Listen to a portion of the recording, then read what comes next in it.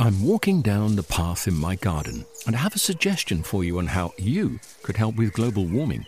With a large lawn, I found a simple way of making a big difference. I sold my ride-on mower and bought a top-of-the-range Cress robotic lawnmower. It runs off rechargeable batteries and uses cutting-edge technology to mow and maintain a lawn this size. The petrol mower has gone, and with it, the emissions. I actually don't know why I didn't sell the ride-on sooner. With the Cress robotic lawnmower, the lawn is actually looking better. The tiny grass cuttings fall into the grass roots, helping to fertilize the grass. And the family doesn't have to put up with the noise and fumes from the ride-on. And I've freed up more of my time to spend with them and in the garden. It's an easy step, and you could also be making that change today. Ask for Cress in your local garden machinery dealer, or visit cress.com.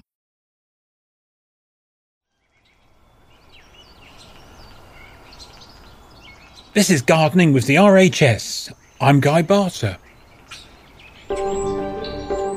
It's approaching a season we get very excited by at the RHS. Spring! Hiya, Becky Mealy here from RHS Gardening Advice. Just admiring my lovely springtime garden. The bulbs are really doing their thing, but for me, the star of the show has to be my red camellia. I'm Jenny Bowden and I'm one of the gardening advisors at Wisley.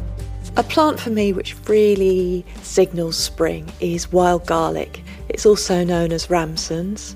I like it because it's kind of got attitude.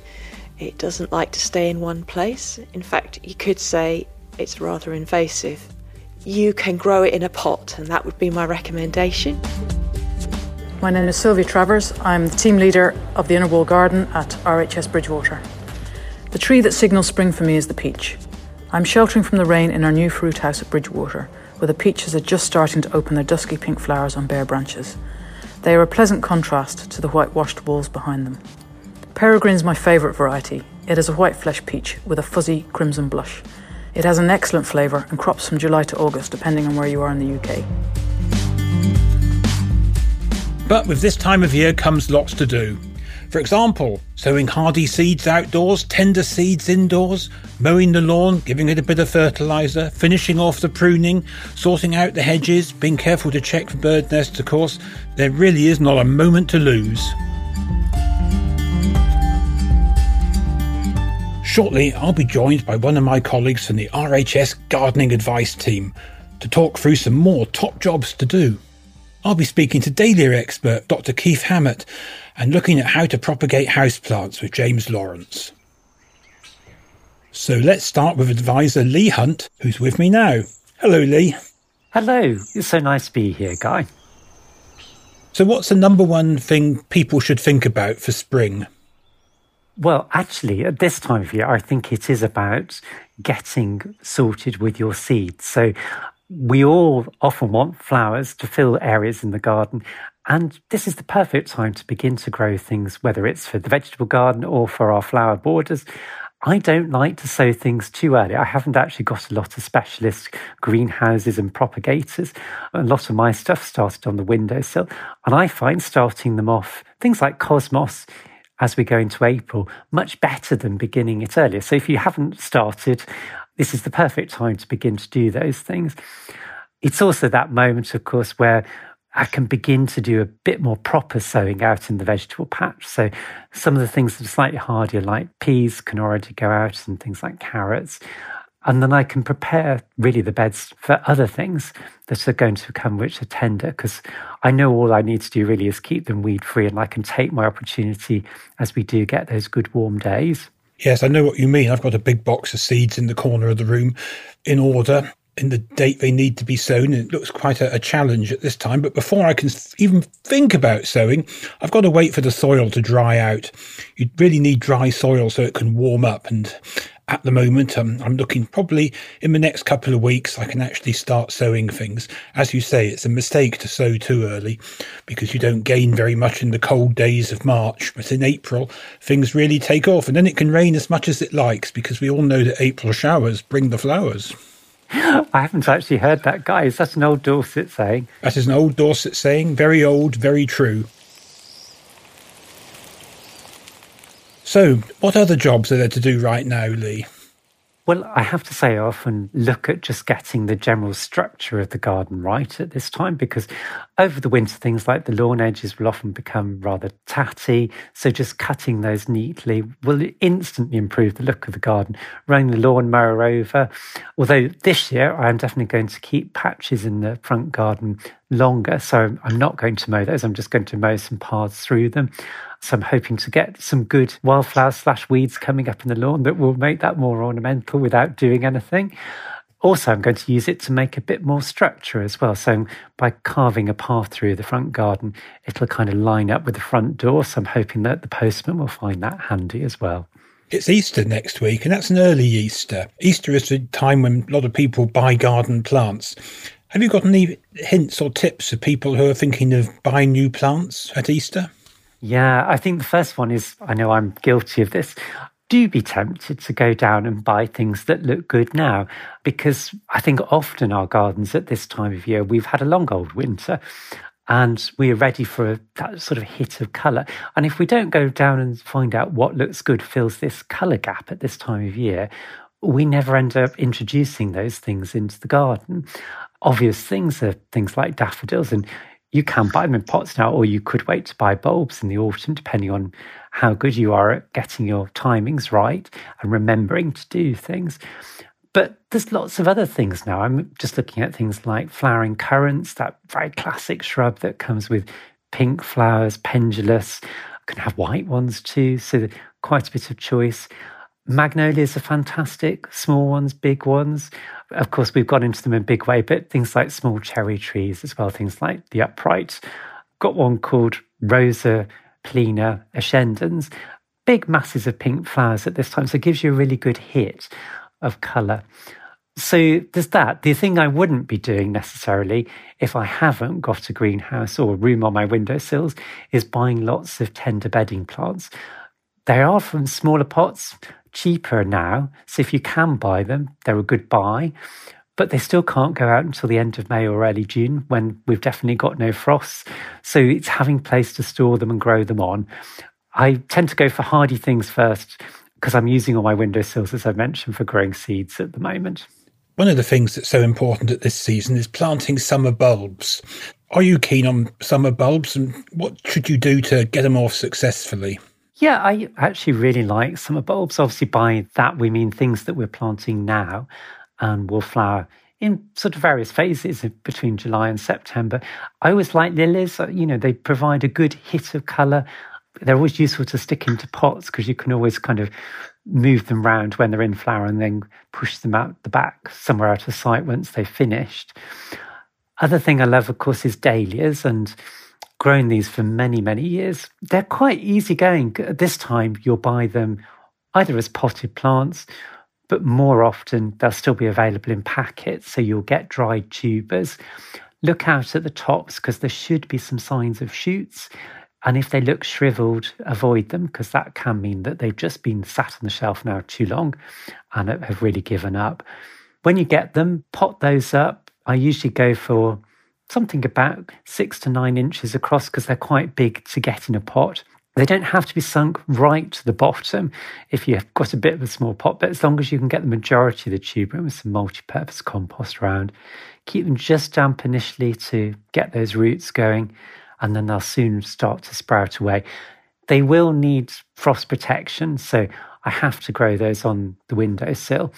Of course, you can grow them from seed as well, so that there's still time to get them packed to something like the Bishop's Children with all those dark leaves and those very mixed colours, which are quite useful because you get surprises, but some I will keep each year and over winter because I like them, and others I will kind of ditch thinking I've got better than this.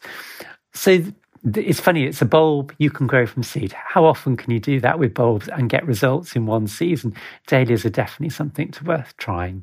Yes, I would agree with you there. But, all this talk of gardening jobs has made me feel quite stressed. I mean, have you got a time-saving tip for me? I think that the most time-saving tip at this time of year is if you've got a weedy bed, you know that you're having to get the weeds out quite regularly. Get some mulch round those plants, things like perennials and shrubs, before it all grows too much. You've got, just a week or two now left, really, for getting some, whether it's well-rotted compost or a bag of mulch around that. That should mean if you get a good 3 inches or more on, that you have no weeding to do for the whole season. So that little bit of work getting it on seems to pay dividends.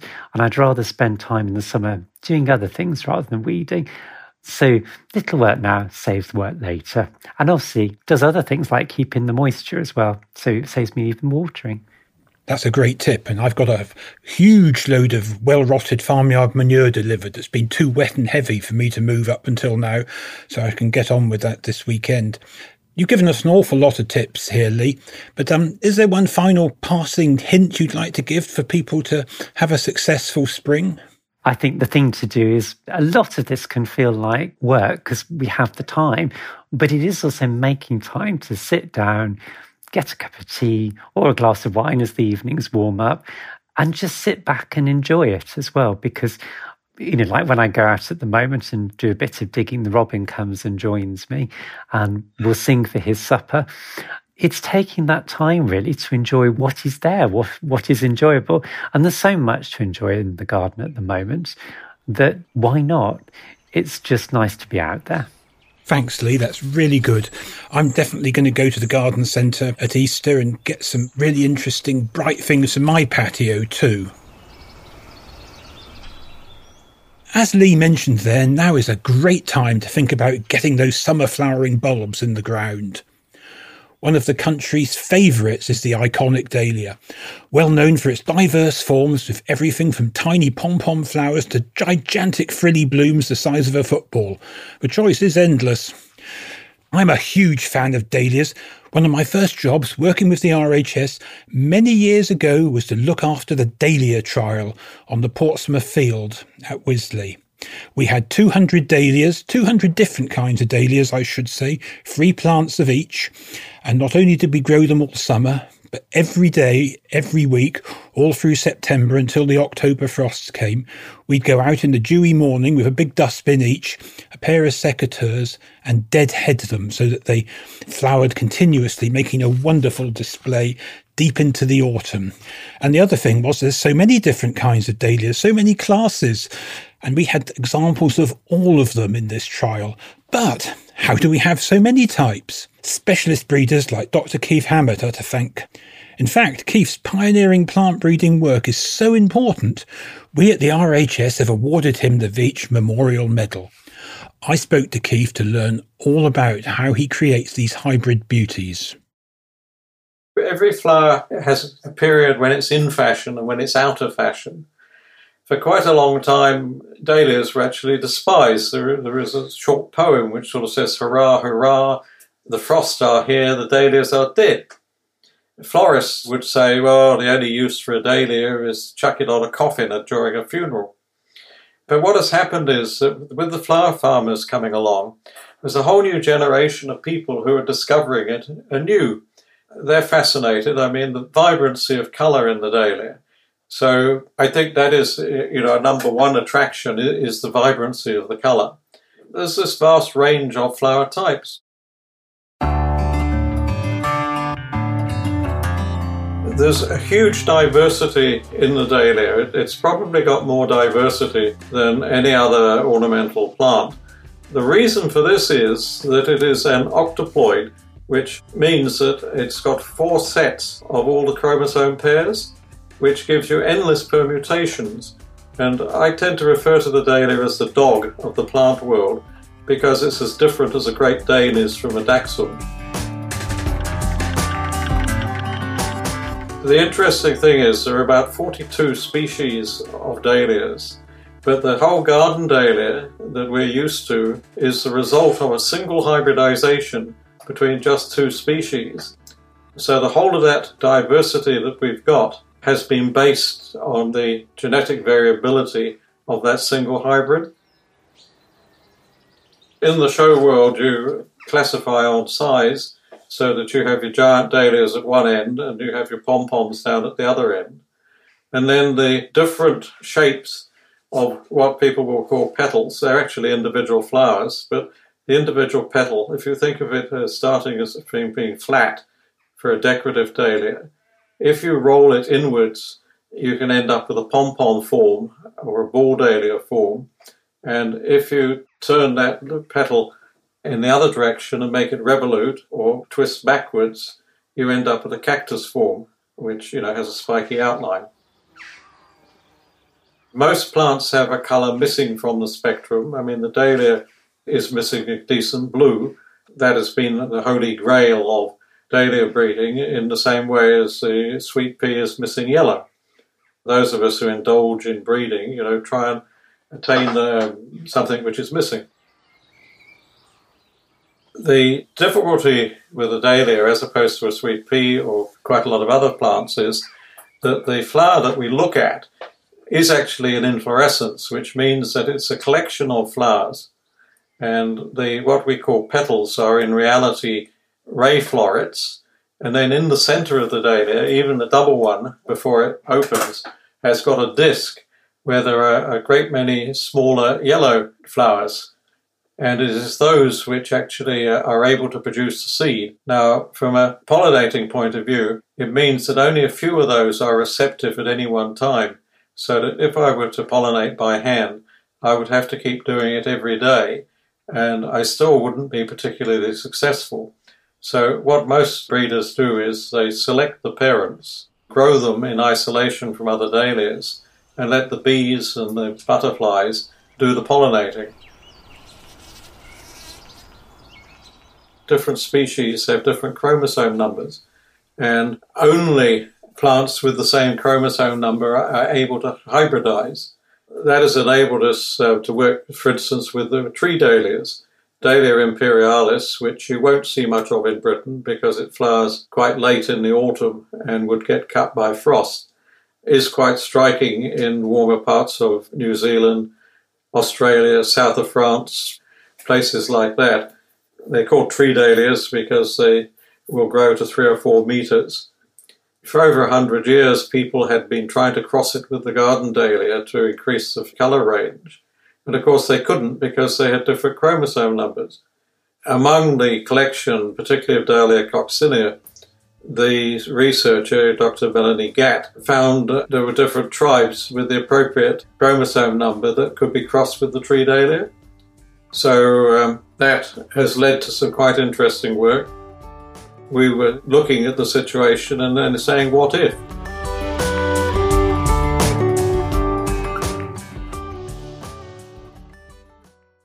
You can read more from Keith in the summer edition of our publication, The Plant Review, which will be out in June. Published 4 times a year, The Plant Review is a magazine that takes an in-depth look at the bizarre, brilliant and beautiful plants that grow both in gardens and the wild. If you're looking to raise your plant game and make some discerning decisions about what to try next, it's vital reading. See more, including a digital taster edition at rhs.org.uk/The Plant Review. Moving indoors, now is the perfect time to start propagating houseplants. To help you master the art, I want to pass the microphone over to RHS Gardening Advisor James Lawrence. With the right conditions and the right environment, propagation can really help provide new plants from your existing houseplants. Now, there are various different propagation methods, and I'm going to go through the sort of 3 main ones. The first method we're going to look at is leaf cuttings. Whole leaf cuttings can be done on plants such as African violets or peperomia, and it involves removing the leaves with their leaf stalks, their leaf stems intact, and simply inserting the leaf stalk into the compost, ensuring that the base of the leaf is just in contact with the compost but not too deeply buried. And then it's a case of making sure that that is firmed in gently, that it is watered, but the water can drain away. And then really important is to cover that cutting with either a propagation lid or, if you've done it in a pot, to use a clear bag, and put that somewhere which gets filtered light, so not direct sunlight, but certainly not in shade. And eventually you will see new plantlets form from the base of that leaf stalk, and that's generally a good indication of when you can remove the bag, but do occasionally then still miss the plant. Now, with most houseplant propagation, and certainly with leaf cuttings in particular, if you do have access to bottom heat, that can help speed the process up.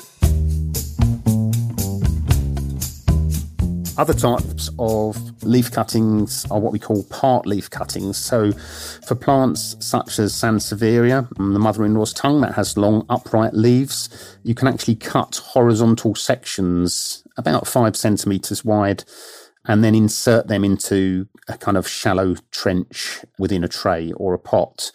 So once that section of leaf is inserted into that compost and it's firmed in slightly so it's stable, again, propagation lid on to keep the humidity up, bottom heat helps, and you will see often it can be anywhere between 4 to 10 weeks, depending on the environment. You'll see new plantlets form from the bottom. So that was leaf cuttings. Stem cuttings, lots of houseplants can be propagated via stem cuttings, and they are often used with what we call softwood material, or in some cases semi-ripe material, which is where the stems are just starting to harden. And this is normally done in late spring and early summer. The thing to do with stem cuttings is to try and ensure that you select a non-flowering stem. So on flowering houseplants, sometimes this can be quite difficult to find a non-flowering stem. So select a non-flowering stem, and you're looking at a sort of 10 to 15 centimetre, 4 to 6 inch section, and you make a cut just below a leaf joint, or what we call a node. You would then remove any lower leaves so that you have a clear section of stem with just a small cluster of leaves at the tip. Generally, I would sort of fill 9 to 10 centimetre pots with a seed or cutting compost, using a dibber or a pencil to make a hole. Insert the cutting, ensure that the leaves that you've left on the tip are not touching the compost. Firm that in, lightly water, cover that with a bag or a propagator lid to keep the humidity in. You can also get some houseplants to root just using a simple kind of water method. So basically you can cut some healthy non-flowering material, again, just below a node, and you can suspend that stem over a jar of water, for example, and roots will form from that node, and they will sense that there is a water source below, and they will actually put out roots to try and reach down into that water. And when you've got enough root system, you can then pot it on into a suitable, well-drained houseplant mix. The final method to mention for propagating houseplants is division. And just as we would divide certain plants in the garden, there are some houseplants that you can also divide. This particularly tends to be for plants that produce fibrous root systems and that throw up new stems or new leaves around the edge of a pot. Commonly, this might be seen on things like Sansevieria, the mother-in-law's tongue. Asparagus ferns, peace lilies might also do this. So you'll see they're throwing up new growth basically from parts of their root system. So in order to divide, generally it's a good idea to kind of water the plants generally about an hour before you're planning on dividing them. It just kind of reduces the stress level a bit. And then gently tease apart the young plants. So often they will pull apart fairly easily with enough root intact on them, and you can pot them on into their individual pots. If they are very congested, which can happen in some larger houseplants, then you might have to be a bit more drastic and use a sharp knife to cut through the root ball. And generally, plants recover very well from this. Just like plants that might be in the garden, if certain houseplants aren't divided occasionally, they can become very crowded, and therefore they can suffer from nutrition problems and other issues that they can get from being basically pot bound.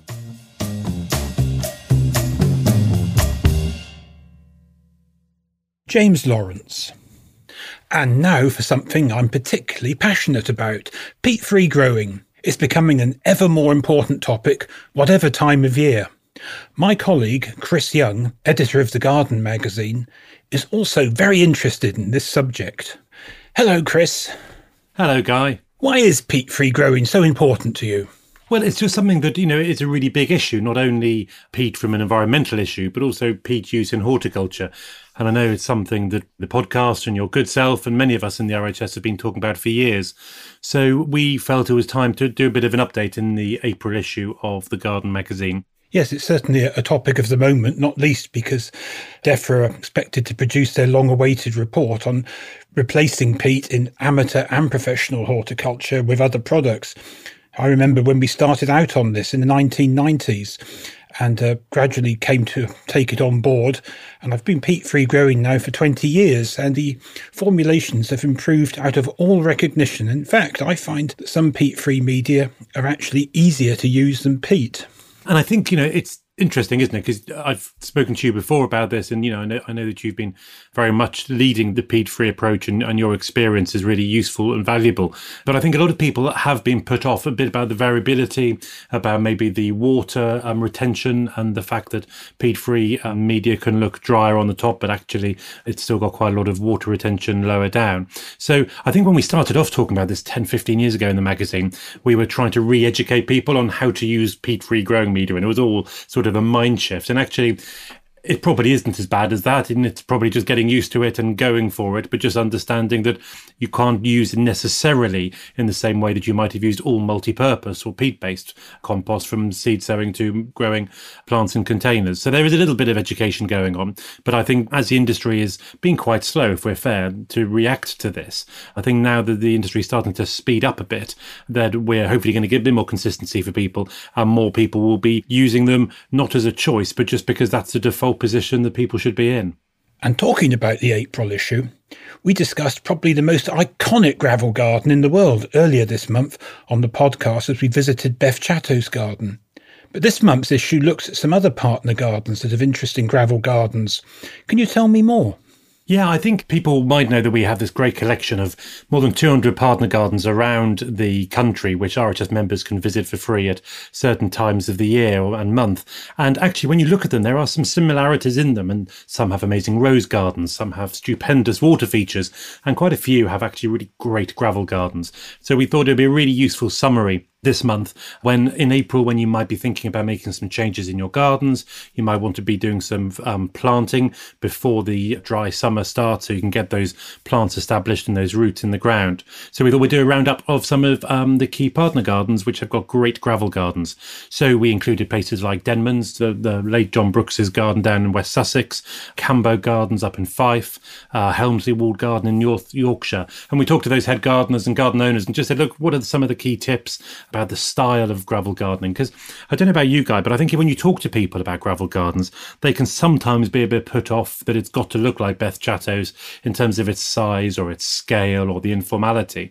And actually, gravel gardening is just a sort of a different mindset in one way, but actually it's kind of using the right plant, right place, having a lower maintenance or lower amount of input. So it's really been useful to look at the different places in the country and look at those different gardens where gravel gardens thrive and succeed. So it's been hopefully a useful feature for people to look at. Yes, they are an underused feature, in my opinion. Speaking of features, you've got another one on the new RHS Hilltop building too. So Hilltop, the home of gardening science, is not only a architecturally stunning, beautiful, but actually, more importantly, and with the greatest respect to the architects, more importantly is about what goes on in that building. And so we've asked Matthew Biggs to do a couple of articles for us. Firstly, for this April issue, which is looking at the building, the sustainability of the building, what the building's doing, why we needed it, its role, and the importance of this building that represents science and research for gardening. And then in June, he's going to be looking at the outside space, the 3 gardens that are being designed and created around the building, which will help inform and deliver actual science in action. So, it's a big 6-page feature here in April where Matt goes really into great detail about all of the range of the building and all the elements that make it and why we needed it. It sounds fantastic. I remember when that area was the RHS glass houses, and I spent my weekend duty watering the chrysanthemums, and my office was in a tractor shed there as well. Oh, was it? about 30 years ago. And I had the rather dubious pleasure of watching a bulldozer bulldoze my old office. Oh, I always forget that you've been around so much, Guy. Yes, but one of the features of the magazine under your guidance has been the wide range of articles you've managed to cram in Is there anything of interest this month that we should be particularly looking out for? Well, yes. I mean, when I talk to your colleague Fiona about this as another podcast host, I always say, yes, there's loads to say. So I'm going to say the same again, Guy, as it's you. Yeah, there's always so much. So we've got a whole other range of articles this month. We've got a urban space in St. Petersburg in Russia. I don't know much about Russian gardening or Russian garden design, except there's been quite a few garden designers who've gone from the UK to work over there. But this is a company called Mox, who've done effectively a new perennial style urban plaza of planting, which looks absolutely stupendous. We have a feature by some experts all about heritage veg, which I thought might tickle your fancy, Guy. So we've asked 6 aficionados to name some of their favourite heritage veg. So we just got some great excuse, even if people don't read the article, to look at the plant names. So tomato bloody butcher and onion walla walla sweet. We focusing on garden beetles, houseplants, wood anemones, and of course, breeding development in India of water lilies and lotus flowers. And that is your April issue. Well, that sounds a real treat. I shall look forward to landing on my doormat. But, Chris, there's a sad note to this. After 10 years, you are relinquishing the reins. I am. Yes, so 15 years at the RHS and 10 and a half years as editor. I'm now stepping down as editor, so I'm going to be what's called RHS editor at large, which my family find hysterical because they say I'm putting on weight being at home for the last year. But yeah, it was time. I've absolutely had the best job in the world, both as editor of The Garden, but also as the other role that I do, which is head of editorial, which was overseeing all of our publishing. But it is time for a change. So I'm going to be part-time for the RHS and doing some other projects outside of the RHS. So still very much about, but you won't see my smiling or grimacing face on the magazine from after April. Well, I'm sorry to end on a bit of a prosaic note, but when am I going to get my April issue through the letterbox? And back to what you really want to know. End of March, you'll be getting the April issue. I look forward to that very much. Thank you for that. Thank you, Guy. That brings today's show to an end. But do visit rhs.org.uk/podcast for more information on today's tips. And do also listen out for more peat-free growing advice in the coming weeks. If I were to leave you with one resounding message from today's show, it would be sort out those lawn edges. It's a lovely job, but after you've done it, the edges look so smart and lovely, you feel really pleased with yourself. In fact, I'm going to go and find my edging iron and have a go at it right now. So, thanks for listening, and I'll see you soon if I can drag myself away from all those spring jobs.